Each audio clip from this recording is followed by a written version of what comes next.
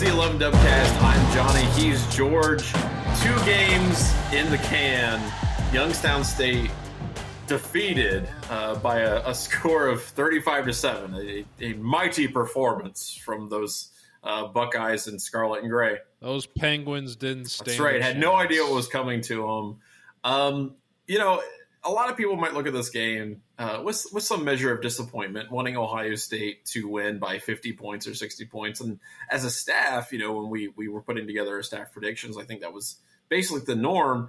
However, I'm going to toot my own horn and say that I was off by only 3 points in this prediction game that we had going. I said that Ohio State was going to win this game 38-7. I said it on the Dubcast last week. They won 35-7. I was hoping you were going to be feeling yourself. And I'm actually, thank you. And I will also say that I am kind of PO'd that they went for it on 4th down towards the end of the game instead of kicking the field goal, because then I would have just nailed it perfectly. As it is, I'm pretty satisfied with myself, and not that I want Ohio State to, not win by 50 points. Well, before you move on, real quick, did you notice who on staff came in second? I believe that was a Dubcast duo kind of going there. I think we kicked a little ass on that. So congrats to you as well, sir.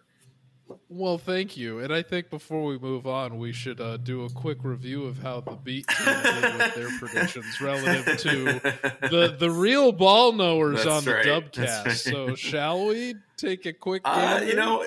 It didn't go as well for our compatriots. There's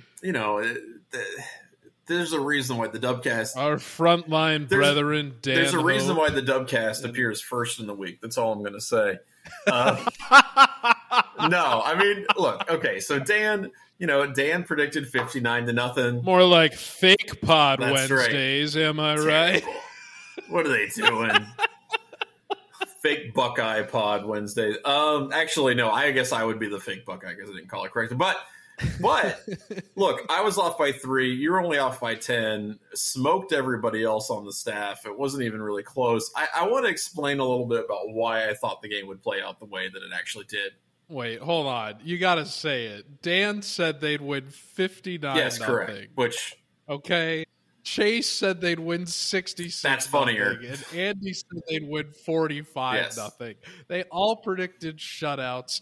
And what did who really knows what's going on at 11 Warriors? Is it the frontline beat people out at practice every day, or is it the morons who are yelling and screaming into the ether? The intellectuals sitting in judgment with microphones from the safety of their computer screens, acing their scoring predictions week after week. Yes, that's correct. It is us who are the true experts.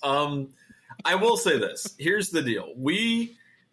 I can't speak for you, actually. I'll speak for myself. I thought the game played out the way it would, and the way it ended up happening was because I looked at last week and said, you're not fixing that in a week. You're not fixing every single problem, offensive line communication, the running game not really being as, up to speed as you would like, all that stuff. That switch doesn't get flipped in a week. And I don't care who you're playing, even if it's Youngstown State, right? Like, even if you're playing Youngstown State, even if you're playing, an FCS team, you're not just going to automatically blow them out if you have systemic problems that you have to kind of address, right? Like, and these aren't problems that can't be fixed. These aren't problems that aren't, I think, in the process of being fixed, as we saw on Saturday. There are definitely some positive signs, but my point with all of this is that it's a process. It takes multiple weeks. So I want to start with Kyle McCord, and obviously that's going to be where most of the attention is going to be at the quarterback position. I thought he played really well, like, honestly. And the thing is, I feel like in the aftermath of this game, because Ohio State only won 35-7, people see that and go, well, they should have won by more, or they should have won by more points. And because of that, a lot of the blame falls on the quarterback. Look, Kyle McCord completed 70% of his passes. He threw for 3 touchdowns and 258 yards. By almost any estimation, that's an incredible day of football. And that's with splitting, series with Devin Brown and going back and forth and not being able to be in a rhythm. I thought he played really well. Marvin Harrison Jr. had 160 yards receiving, like in the first half, basically. Like, it's not, to me, this is not something to be super down about when you're talking about now what I think is pretty obviously the presumptive starter. So I thought he had a good day. I was pretty impressed by what he saw, and I like that you're getting your number one dude more in the game. Emeka is more in the game. I think that bodes well for the rest of the season. I was very encouraged by what I saw in the passing game, and specifically Kyle McCord. This was like a diet bye week for me. I like it. This is an exhibition game. When I went and looked up the history of this game in 2007, 2008 from earlier, like just for evaluating the betting lines, I noticed in the 2008 game, which Ohio State won 43-0, Tressel played very uncharacteristic of Tressel, beyond the Smith-Swick situation. He played 3 quarterbacks that game, including Terrell Pryor. And there were 4 different ball carriers. Or no, I'm sorry. I think it was 6 different ball carriers got 4 different touches. So they were... and for Tressel, that's like insane. Like that was right. A complete anomaly for his style. So the whole thing was, we're just trying to get as many people game experience as we can in a very controlled environment. Right. And that was what Day was trying to do in this case as well with his quarterback situation, which I would have liked to have seen Devin Brown not play until the second half. And seeing McCord get to operate in a bit more of a rhythm. I'm hopeful that's what's going to happen against Western Kentucky, but I wasn't particularly thrilled with how Day managed the rhythm, just because you're already not really getting much out of this game anyway. You might as well allow McCord to get as comfortable as he possibly could be, as opposed to juggling McCord and Brown between series in a way where neither one of them is really able to establish momentum in a game in a way that clearly defines one as the superior option. I mean, McCord was throwing better balls to Marvin Harrison Jr. and he was getting in the end zone. So we come out of this saying it's pretty obvious that he should be the starter. But I do see the conundrum that Day kind of has, in that it does seem like Travion Henderson, in theory and a bit in practice, just in terms of zone reads, has a bit more room to operate when Brown is out there, in that providing the rushing threat that McCord just doesn't really have as much of a reputation for. You know what? So I no, well, and I do agree with that. I think that's the maybe the understanding between these two quarterbacks, right? Like one guy's more the runner, one guy's more the passer. I got to be honest though, man. Nothing against Devin Brown as like a human being or an athlete or anything like that. I just don't think I saw or have seen a next level athlete when it comes to making plays with his feet. I think he can do that, but I don't know that he's so much better than Kyle McCord is that's a guy that you're going to be able to game plan around. He kind of reminds me of JT. A little bit, yeah. He got the running away from the lawnmower speed. It's not super aesthetic, but it's like just enough to get you like 4 or 5 yards. What I'll say though, and I agree with that. I think you're dead on about that. The problem is with Devin Brown at this point in his development is that he doesn't take care of the football. And like when he's running around, his arms are flailing around. He's not, tucking and making the yards that he needs to get. He's just trying to like blindly make things happen. JT Barrett, for whatever maybe his lack of skill or lack of talent when it came to like actual like arm strength, was an incredibly intelligent runner. Like the dude was really, really smart about picking up yardage and picking his places just to get positive yards whenever he needed to. Yeah, and he'd fall. That's right. He was great at that, and he was just in general just a really smart quarterback, and I think that's what contributed to his longevity. But Devin Brown just isn't at that point. He doesn't have that kind of understanding of the game yet, and running around, like I said, not securing the ball, that kind of stuff. I think this conversation, I think the debate is pretty much over. And, Tuesday at 12, when Ryan Day has his press conference, I'm pretty confident that he's going to solidify Kyle McCord as the permanent starter going forward. I agree with you, and that's what we were saying going into the preseason, that we assumed it was going to be McCord anyway. I think one thing that maybe could offer some optimism to Ohio State fans is to consider what happened with Michigan last year, where you had a battle between McCarthy and McNamara, and it was perfectly obvious to many of the fans that McCarthy was the more talented one and should be starting, but you saw Harbaugh consistently platooning them against their lower level competition in a way that left a lot of them frustrated. And we were spectating that and wondering, even amongst ourselves, why is he deliberately sandbagging them like this? Now, they didn't have, I don't think, the early season test on their schedule last year that Ohio State does relative to Notre Dame. But you saw how, even though Harbaugh was, kind of being standing his ground in terms of, I really want to make sure that before we go with the younger, presumably more talented guy, that the guy that didn't really do wrong by us last year, it's right to move that guy into the reserve role. And it ended up being the case. So if even though it's taking more time than I think fans would like, you can see how this, even very recently in college football, an early season platooning for making sure that you're making the right decision with your leader in the offense can be managed correctly before it ends up becoming an issue that would sabotage the later stages of the season. But we do have to see it this week because Notre Dame. Right. And the thing with that is like, I do understand that. Like, you got to make sure you're making the right decision, see as many reps in a live game situation as you can.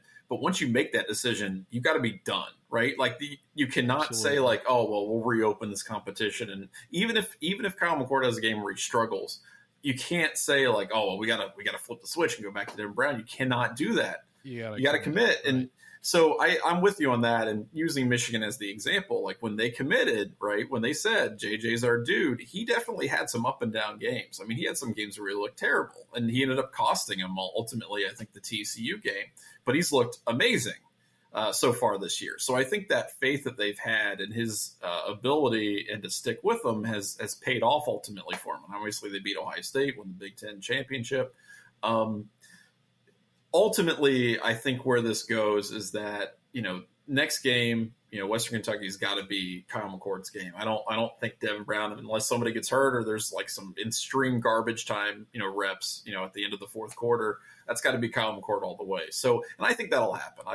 I really think that based on what we saw and how much rapport that he had with, it can't be said often enough, but his high school teammate, right, Marvin Harrison Jr., that I think that's something that they're going to want to see continue. So that was cool. Also, Route Man Marv, after, basically not being present at all in the first game, comes out and just annihilates everybody for a half of football and says, all right, I'm good. Like, who I am. Yeah, but they're saying he should be in the NFL already. And it's like, he did it to Youngstown State. Yeah, but 160 yards, 160 yards. And Emeka coming out and getting almost 100 himself, too. That's pretty sick.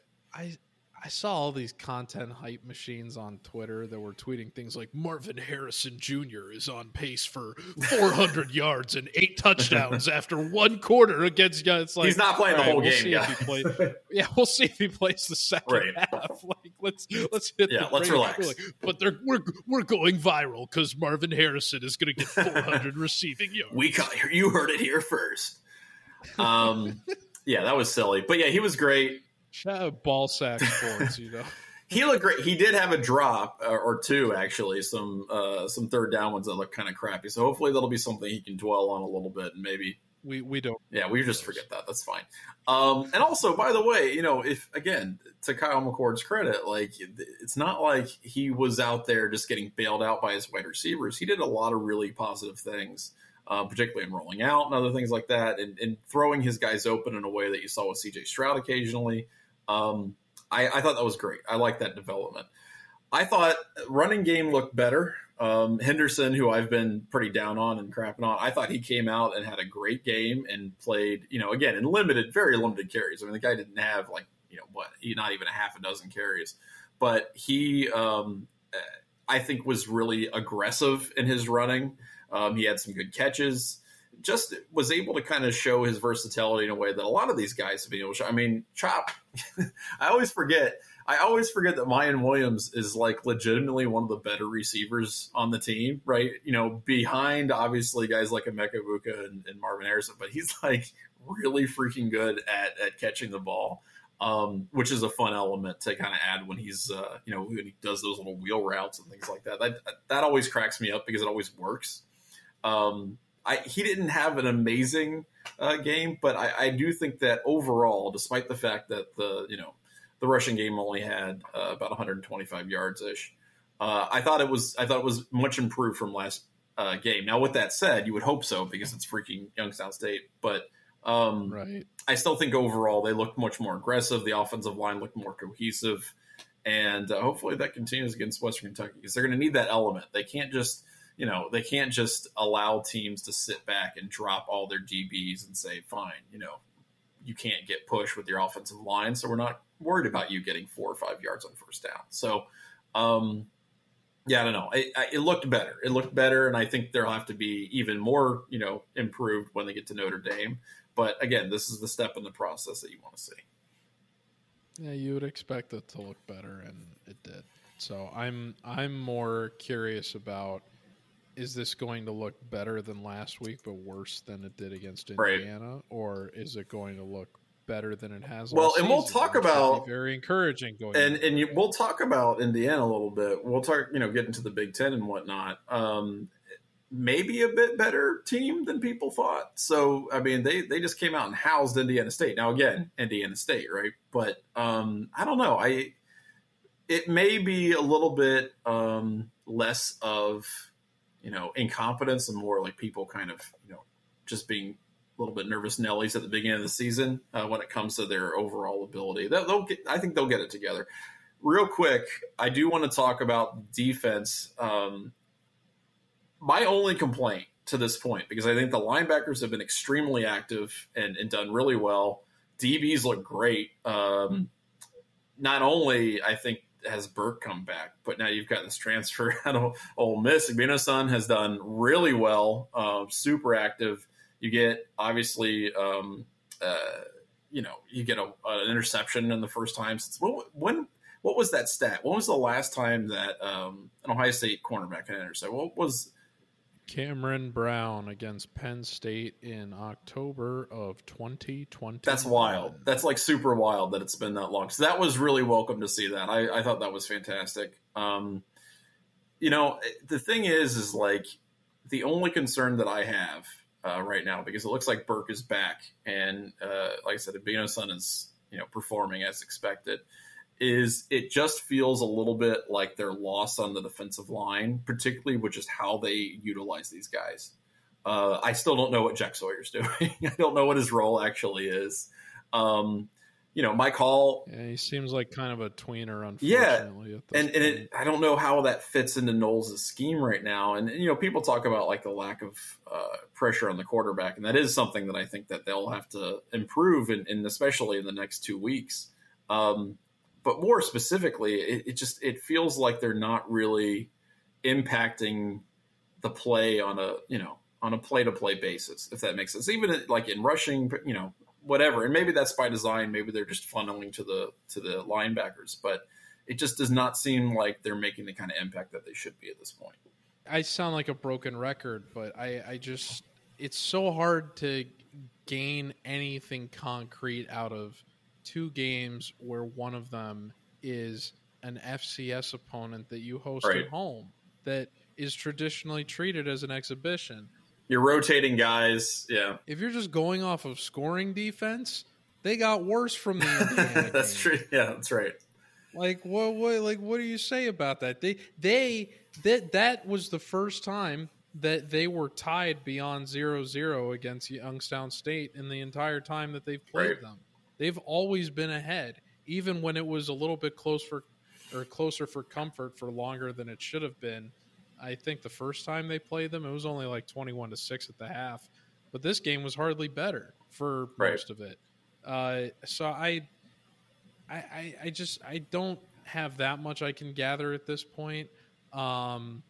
I think you'll learn a lot about this team against Western Kentucky. I think when they get in the Hilltoppers and they have to deal with that passing offense, I think you'll learn a lot about I almost kind of hope it's going to be the stress test that we've been fearing that it might be, because they kind of need that jolt. You know, it does feel like that there's a little bit of a sleepwalking element, not throughout the team, but just at different, levels, I guess, at various moments we've seen throughout these first two games.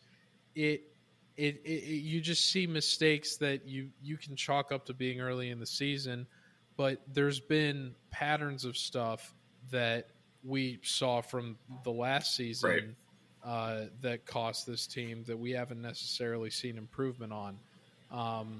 Not necessarily as much for the defense. And in fact, actually, one of the things going into this year that I was hopeful for was that we would kind of see a resurgence for Denzel Burke. And he certainly had that through, I think, the first two games relative to the regression he had last year, when I think a lot of people were expecting him to improve. And we saw that throughout the other areas or with the other players in the first year under Knowles. But Burke was kind of a letdown in that regard. He's, I think, stepped his game up. So that's something good for the defense relative to last season. But there's a lot of things throughout this team.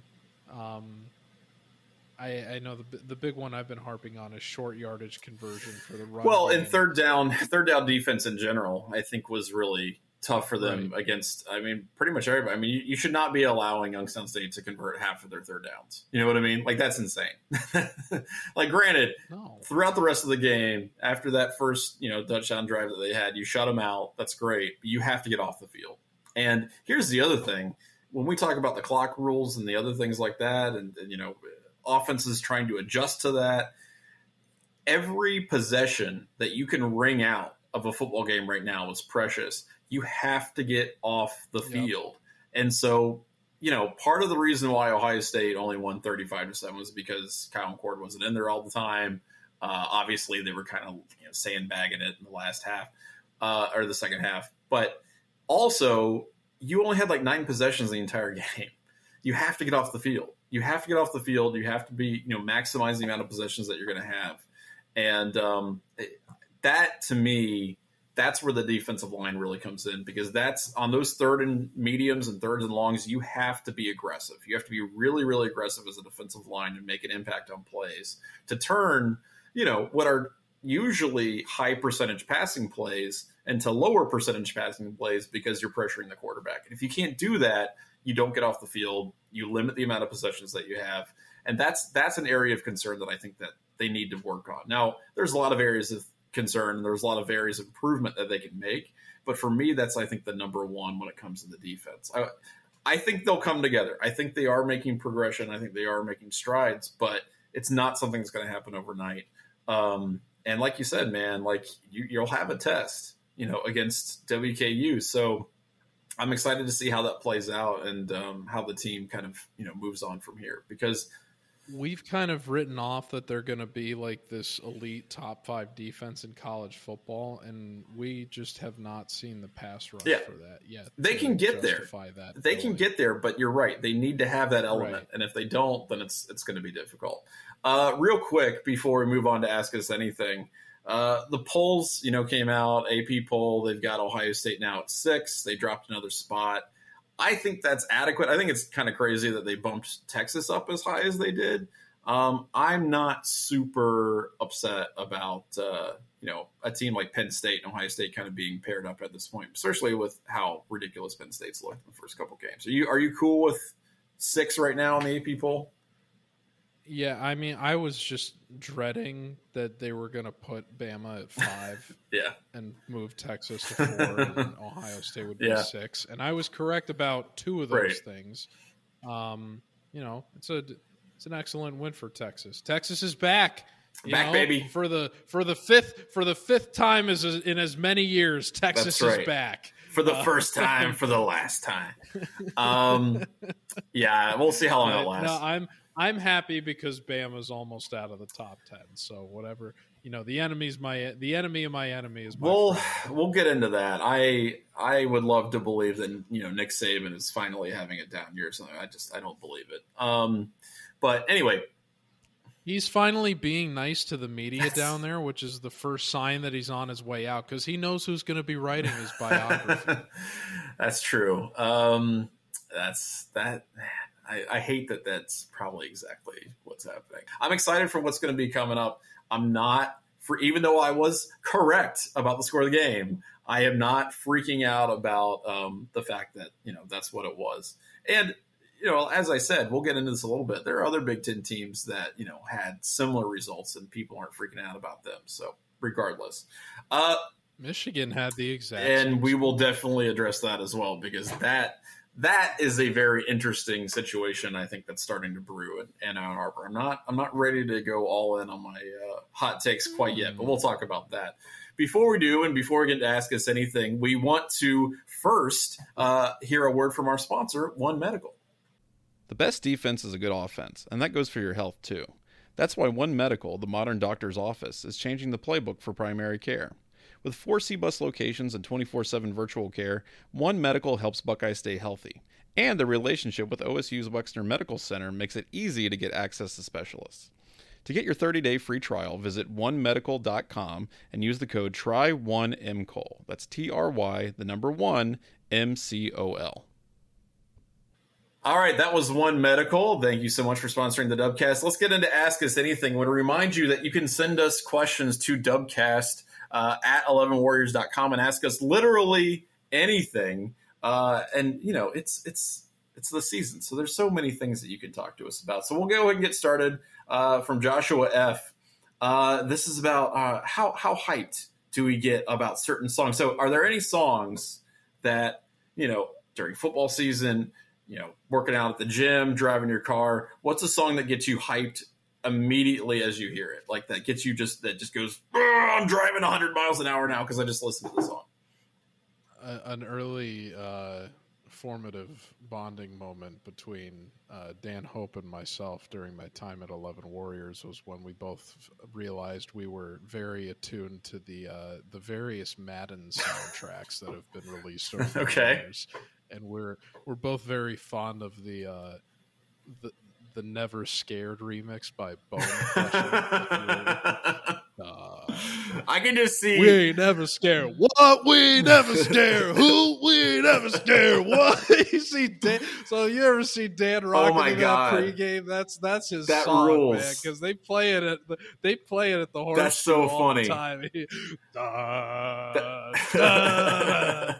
I would pay money. Attention. Dan's also got some like bars too, right? Like I have to see that guy like just throw down to some like hardcore music and stuff. That's hilarious. Listen, man, that guy is phenomenally talented in ways we could only hope to scrape. Yeah. That he is the oracle of Ohio State football knowledge on the beat. Does not translate into predictions. Except when it comes to scoring. Doesn't translate into scoring predictions, but otherwise. And he's going to listen to this too because he like consumes every single piece of media that 11 Warriors puts out because he's like also an editor and does all this stuff. So I hope he enjoys us trashing on him for the entirety of the Dubcast. Oh, good. He can come back on. Right. We always like having. You know where I live, Dan. It's fine. I'm here. So for me, I don't know. I think it's situational. There's this one song by J. Roddy Walson in The Business called Heavy Bells. And half of it is like him just screaming like "Heavy Bells," and I love that song, and that's been my go-to at the gym when I'm in the car. Yeah, that's the one I think that gets me most hyped. The Heavy Bells by J. Roddy Walson in The Business. I will. Well, I saw them perform. No, it's fine. I saw them perform it live, and it is like the most badass concert moment I've ever been a part of, where everybody is just headbanging to the song, and they're like losing it on stage. It was great. It was freaking awesome. I feel obligated before we move on to point out there's 3 other specific songs that are very special to me in the lore of Ohio State football hype, and they revolve around 2 highlight videos. Oh yes, is one of them? Wait. Is one of them Black Betty? Is one of them the remix? And it's not the original one. Yes. It's the Spider Bait Black Betty from Need for Speed. What a terrible song! Yes, what an awful song! Stop that song. That song is pure. That song will make you go 200 miles. It's an awful song. I don't speak from experience, but it's an awful song. But it's perfect for that video. It is like it's such a hype song for that video. Glad you make that concession. But the other song in that video is "Party Hard" by Amber WK, which is a phenomenal song. Hang on a second? Don't they splice in that song? That's the United States because I know the exact video you're talking about. It comes in the second half. It comes in the second half. Yeah. I know that exact video you're talking about. That's hilarious. And then there's another one that's just Darude Sandstorm, which is like the OG 2006. That's right. Which for a Ted Ginn video, though, it's so funny that he's dubbed to Sandstorm. That's great. So those 3 songs, I think about Ted Ginn just because of those videos that have been on YouTube for a decade. Yeah, that's fantastic. Okay, next one's from our good friend Alvin, and I'm sorry I missed this one last time, Alvin. He wanted to know, do we like the new clock rules? No, I don't like the new clock rules. No. Yeah, no, they're bad. They're bad, and I don't know. I love commercials, though. Right. I don't like football, but I love watching commercials. That's why I sit in front of my TV for 3.5 hours every Saturday. Here's the thing. I don't know. I really want to see sometime halfway through the season what the actual impact is on both team possessions and like game time and all that kind of stuff, because I don't know that we have quite enough data yet. What I will say, though, is that I think it screws up the flow of the game in a way that is just not fun to watch. And not even in the sense that, like, oh, they're showing way too many commercials, because obviously they are, but they do that already. My concern is that the game feels like it's like everybody's just rushing to get plays in a way that is less strategic and less interesting to watch. And it feels so like hectic, but not in like a fun way. It really feels like coaches have not and play callers have not adjusted to these rules yet. And so what they're doing is they're like, okay, we've got a concept. We're just go. And it's not as interesting. It feels more basic. It feels less cohesive. And part of that's probably because it's the beginning of the season and teams are still trying to figure stuff out. But I just think that overall it's impacted this in a bad way. You can't have these NFL clock rules.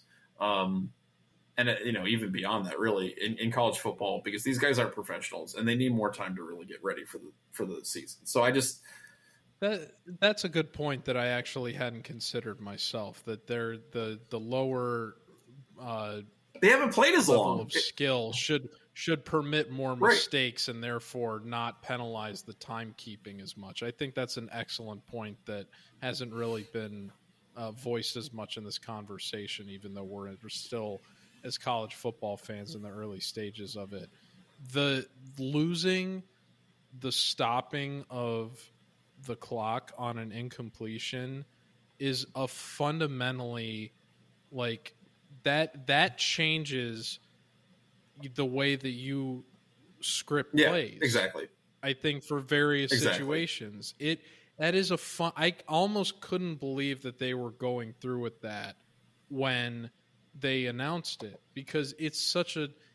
I think it's the most like consequential change to the rules in my lifetime, and I was worried that it was going to impact as quickly as it has in terms of possessions, time of possession, and rhythm of play calling, and you're going to see more of what Day is referring to in terms of what he was upset with after the Youngstown State game. I know Chip Kelly was very animated after UCLA's opener. I think he straight up said, "Hope you guys sell as many commercials as you want because of this." I hope this is a one-season thing, and we remember this as we went too far with trying to appease the TV people. But the problem is, if the numbers come back from this season and the ad revenue is great or better than ever, then the people that are actually like lobbying for this decision making are not going to do right by No. the fans. They're going to do right by the people that are getting. So I hope that there's a little bit of a drop off in interest from this, and I think relative to the TV stuff that we've seen happen in terms of like the Spectrum deal and whatnot, it feels like people are getting impatient with how much appeasing of TV networks has been going on this season. So I think that's a great point. It'll be interesting to see how that unfolds as we get into they sign these huge contracts. They get all the, and they're like, okay, well now we've got to like produce, we've got to produce content. We got to produce value for these networks and make sure that they sustain all this stuff, and they sign on the dotted line and whatnot. And so I think that is part of it, and it's unfortunate because I'm totally with you, man. Like I think it screws up game planning and all that kind of stuff, and it just makes for worse football. So I don't enjoy it. Last question. This is from Kevin. So that was a couple ineffectual wins against Indiana and Youngstown State. What worries you the most?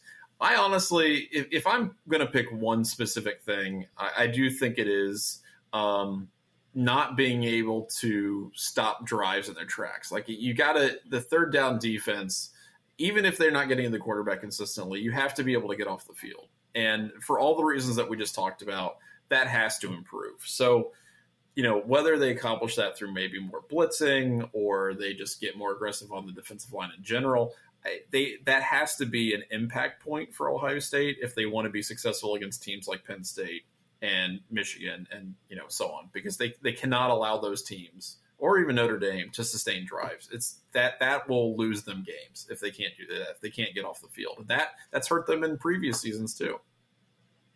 Yep, I agree with you. Knowles is still gambling too much. The reason Youngstown State got their touchdown was because on third down and medium, he blitzed the house again, as he does. Right.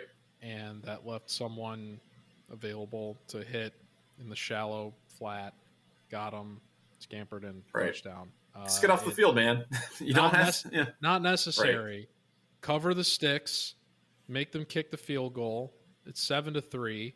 And put the burners on. Just throw it to Harrison again and go up 2 scores instead of allowing an embarrassing equalizer. Right. Like, just do the smart thing. I don't – and again, I'm a guy with a microphone telling Jim Knowles to do the smart thing. But it just goes back to last season with him even admitting in the offseason, I was gambling too much. The mentality with – we can give up a ceiling of 5 bombs per game and survive. That's conceding too much. He acknowledged that needed to be adjusted, and yet we're still seeing in these scenarios when he actually gets into the game that they're still just leaning on these bad habits.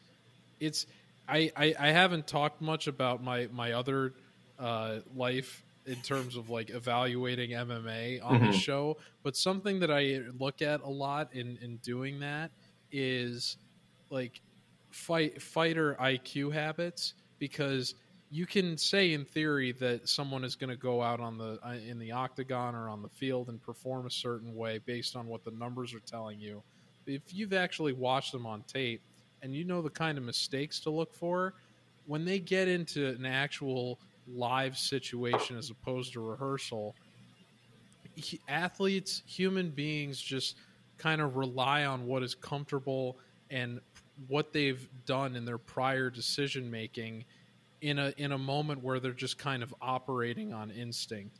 You see it a lot more in a fight situation, but I draw the parallel here between sports because you see what Knowles said he wanted to do in the offseason relative to the struggles that Ohio State encountered in the late stages of last year. Now you're seeing in the early stages of this season that even though he's said that he wants to change, in the game situations where the change should have taken place, it hasn't transpired. Right. So I'm, seeing is believing and talk is kind of cheap, and Knowles deserves more. He deserves a far bigger leash than that statement implies. But just relative to what the guy has said that they need to improve here, we really need to start seeing that if this team is going to be a serious contender. So I hope to see a more conservative Knowles with the talent they have out there going. Yeah, forward. And I think part of it depends on the teams that they're playing, and it will be really interesting to see how they come out against WKU and Notre Dame, just because of how those teams are going to try to score points and their style and all that. So that'll be interesting to watch. And also interesting to watch is the questions that you send in for Ask Us Anything. So thank you so much for sending those in. Remember, it's fantastic. Great questions every week. Dubcast at 11warriors.com. We're going to get into talking about the Big Ten and kind of the wider college football world at large here. But before we do, we have a second sponsor here. So this is Able Roof. Need a new roof, but you're not sure if you can afford it? No problem. Able Roof offers 0% financing for qualified buyers. Call 614-444-ROOF right now to get your new roof with 0% financing. Able Roof has been servicing homes in Columbus for over 40 years. Able Roof is home of the one-day installation, and Able Roof will remove your old roof and install your new one all in one day. On top of 0% financing, Able Roof offers a lifetime guarantee on every new roof that they install. This is a company you can trust. They make the process painless, and with one-day installation, you'll have a new roof before you know it. Don't put getting a new roof off any longer. Call Able Roof today. Call 614-444-ROOF. That's 614-444-ROOF. So thank you, Able Roof, for being a sponsor of the 11 Dubcast. That's also fantastic. We love to have you. Let's talk a little bit about the Big Ten. This is an interesting start to the year, I think, for the Big Ten as a whole. And you kind of see it reflected a little bit in the AP poll and how things are moving around a little bit. Penn State, I think, is getting a little bit more love. They're starting to kind of maybe acknowledge that some of these other teams might be pretty decent. Iowa appeared in the top 25, despite not, really actually living up to their stated 25-point per game goal. But looks better with McNamara, Cade McNamara back there as their quarterback. Some decent wins, I think, across the board, with the conference this past week. What I am looking at as the conference as a whole, right, is that I think Penn State is much more of a threat to both Ohio State and Michigan than I think people realized at the beginning of the season. And I also think maybe Michigan, they've got some issues that they're going to have to deal with a little bit. I want to start with Penn State, though. They looked really solid against West Virginia in their first game. They come out, they beat Delaware by like 57 points, something like that, 56 points. That's a lot of points. Drew Allaire looks really good. He threw for like 85% passing. Just looks. Doesn't Delaware have those fake Michigan? Well, I helmets? think that for some reason I thought they had them before Michigan did. I don't know. I can't remember. But yes, they do. It looked like they were playing Michigan, and all right, whatever. That's fine. But Penn State came out. They ran for 315 yards. As you should, I guess, against Delaware. They only gave up 140. The Mud Hens, I believe, as they're referred to. Yeah, they looked. All these obscure birds at the FCS level, right? Like a penguin. Who's ever heard of that? What the hell is that? You can only find them at the polls, or not even one poll, not even both of them. That's a pretty obscure animal, They don't even have the guts to go to the South Pole. Or North Pole. That's right. They're not the North Pole. Anyway, point is, I think Penn State looks really good. I think they've been very impressive in a couple weeks of action. The team that I find very interesting, and obviously I write about them every week, Michigan comes out. They beat UNLV. They coast. I mean, this is not a game that they were ever in any danger of losing. But they win 35-7, and it's not that they won 35-7 that I think is interesting, because again, they could have won 50-7 if they had really just gone all out. They pretty much pulled everybody at the beginning of the fourth quarter and just kind of gave up. It's that their running game, which is really their identity, right? Like that's who Michigan is. Their running game has not been super sharp. And Blake Corum had a fine game. I mean, he wasn't great, but he had an okay game. He had 15 carries for 80 yards, so that's like 5.3 a pop. he was fine. Donovan Edwards, though, has completely fallen off a map. At the beginning of the season, like in the offseason, he was talking about how he's going to like revolutionize the running back position, and he has been hot garbage from the jump. I said it last week. The revolution will not be televised. So he continues his crappy play. He had 6 carries for 9 yards against UNLV, which is kind of wild. And really right now, Michigan is being buoyed by the fact that J.J. McCarthy has been playing just completely out of his mind. He completed, I think, the first 13 passes of the game against UNLV. 278 yards, almost 90% completion rate, 2 touchdowns. I mean, he's just been lights out. Now, look, Michigan men have been very good at winning September Heismans over the years. So I think there's still a lot to be said about his season and about how it's going to evolve. But I don't know. The AP poll seems like it's in such flux right now. I don't think Texas should be 4. I think that's a little silly. Obviously, I think they should be better in Bama. I think Bama is probably maybe appropriately ranked. But right now, there's just seems like there's a lot of mushiness going on right now. And, Georgia's got the top spot, and they're going to have that lockdown until they lose. Michigan doesn't feel like number 2 right now. I think Florida State probably looks a little better than them. But again, it's that inertia, right? It's wanting to keep those objects in motion. I don't know. It feels weird. I have to say, just because you brought up Bama again, and I just noticed this, it is so funny that they kept Bama ranked ahead of Tennessee. Oh my God, that is so funny. Because Tennessee, I didn't realize they only beat Austin P. Yeah. I don't know if that's how you say it. P. I think 17. Right. Yeah. But they still won. They're 2-0. Yeah, they beat Austin Piss by 17 points. But I hope it stays like that until third Saturday in October when they play each other. But if you're a Tennessee fan, like how mad that's really funny. I didn't even think about that, but that is a hilarious because they dropped. It's almost like they dropped Tennessee 2 spots just so they could rank Alabama ahead of Tennessee. That is the pettiest. That's really funny. I didn't even think about that. I love it. So yeah, Alabama. Let's talk about Alabama a little bit. Let's talk about that game because.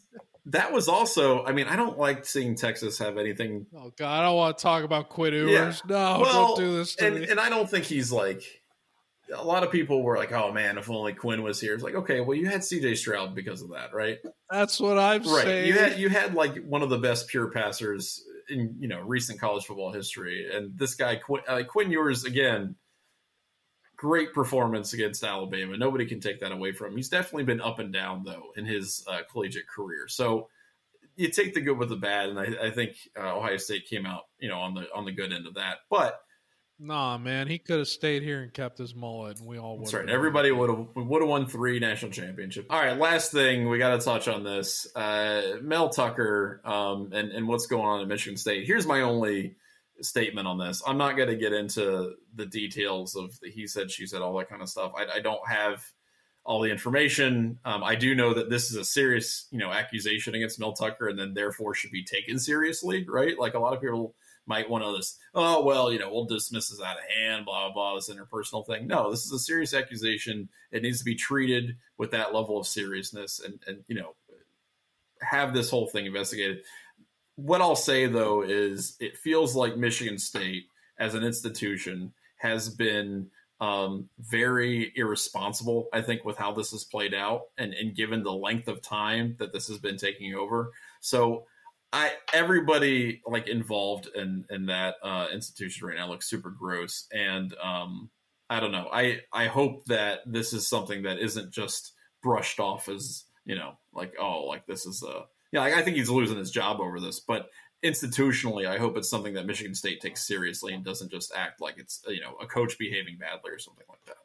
Mel Tucker is one of the most fascinating examples of upwards failure that we've seen in coaching football from the time that he was the defensive coordinator for the Chicago Bears.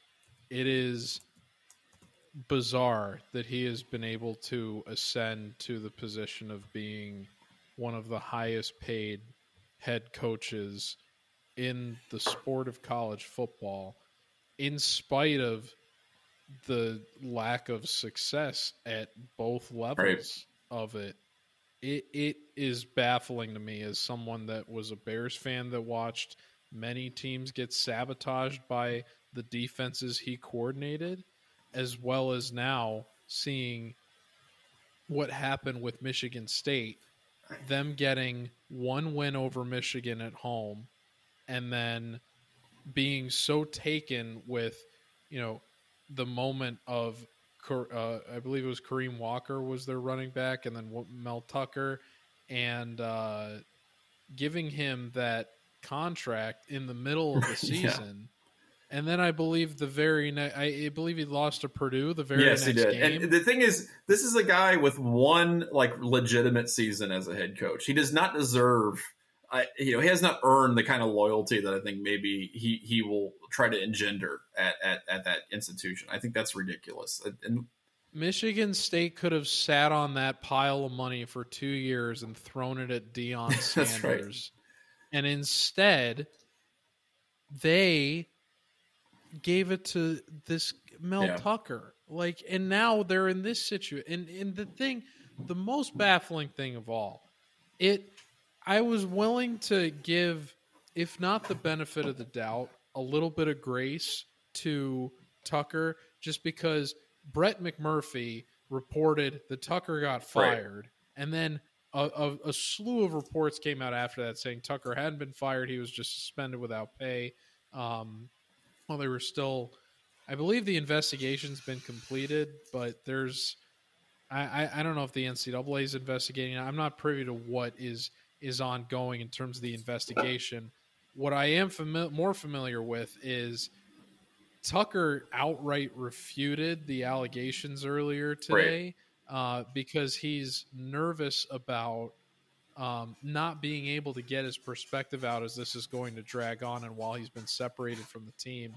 And he put the statement out through his lawyer, and they go through all the details of what led up to the relationship with this woman forming, the only time she actually came to campus for a speaking engagement, even though she was invited multiple times. And then they go into the details of the actual call, and they go in this statement. The lawyer confirmed that Tucker could put this out there. Yeah, it's a lot of hubris, right? That's the crazy part about it. It just the extreme hubris and the idea that you can get away with something, or just I'll put my ideas or my opinion out there and that'll certainly override everything. Sans investigation, and everything. It's ridiculous. The whole thing's ridiculous, and he's definitely, I don't know. He's in some extreme hot water now, and I don't think maybe he appreciates how crazy that is right now. You would just think, in light of the Larry Nassar stuff, that they would have a more... They should be better equipped to handle something like this, and to also understand and make their coaches and people in positions of power aware that they can't even have the appearance of abusing that kind of power like this. Do you think that if the Northwestern stuff didn't come out, that this would have been something that maybe would have come to light earlier in the offseason? I don't know. That's a good question. Right, and you know what? It's the same thing with Northwestern too, though, man. It's like I said, the hubris involved here to say we're above consequences, or we don't have to, what I'm doing is fine. Don't worry about it. That it's really it bothers me a lot that's where it feels like some people in the sport are at, where it's just it's not a big deal. You got to think outside of that. You got to think like a normal person would, and sometimes it just feels like they don't do that. So anyway, we'll see how that all plays out.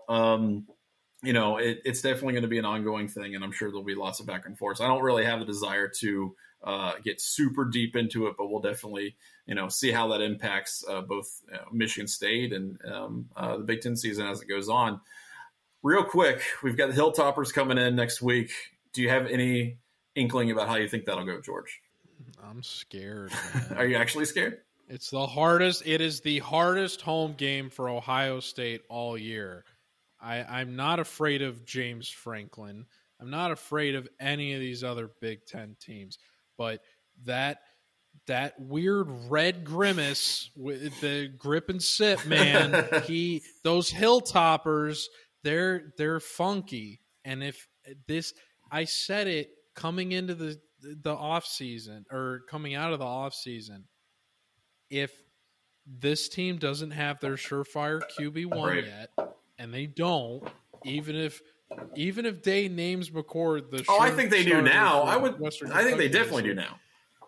Yeah, but it's not like he's had a full game as the starter. No. But I think in terms of like the guy that they're going to be giving the reps to, they know who that is. That's Yeah, but my point is, if McCord hits turbulence in this game, then the script is kind of set up for what I was worried it was going to be, which is, Knowles is gambles a bit too much against a team that knows and likes to throw it a lot, and they get points on the board early, and they put the game at a pace where McCord hasn't had to operate yet as a starter. How is Ohio State going to respond to that? I'll be curious to see it if it happens. I hope it doesn't happen. I hope McCord just lets it rip. Right. But I am concerned. Well, and it's for all the reasons I thought coming out of. And I also thought this was going to be a more difficult game than a lot of people are going to give credit to be. I will say that if they come out like gangbusters, they get up and do what they need to do in the first quarter and the second quarter, they'll be fine. I don't think Ohio State loses this game. I'm not sure that they cover because right now I think it's around 27, 28 points. But if they come out and throw the ball around the way that they should be capable of, because Western Kentucky does not have a good defense, they'll be all right. But I do think that they're going to have to try to get make sure they get off the field on those third and longs and third and mediums, and not allow Western Kentucky to stick around for any amount of time. If you put them down quick first and second quarter, I think that's smooth sailing. If you allow them to hang around through the third and fourth, people might get a little nervous. We said going into the Indiana game that Indiana had a trash defense relative to last season, and now we're trying to stick up for that. Are we going to be doing the same thing for the Hilltoppers? Yes. The rest the answer of the is season? yes. Well, actually, the answer is yes. The Western Kentucky, right? No, the answer is yes. I will do that. Passing situations. But no, I think Western Kentucky is kind of trash. But we'll see how it goes. We'll be back next week to talk about that and then everything else going on in college sports, college football. Until then, I'm Johnny. I'm George. And we'll see you next time. Take care, folks.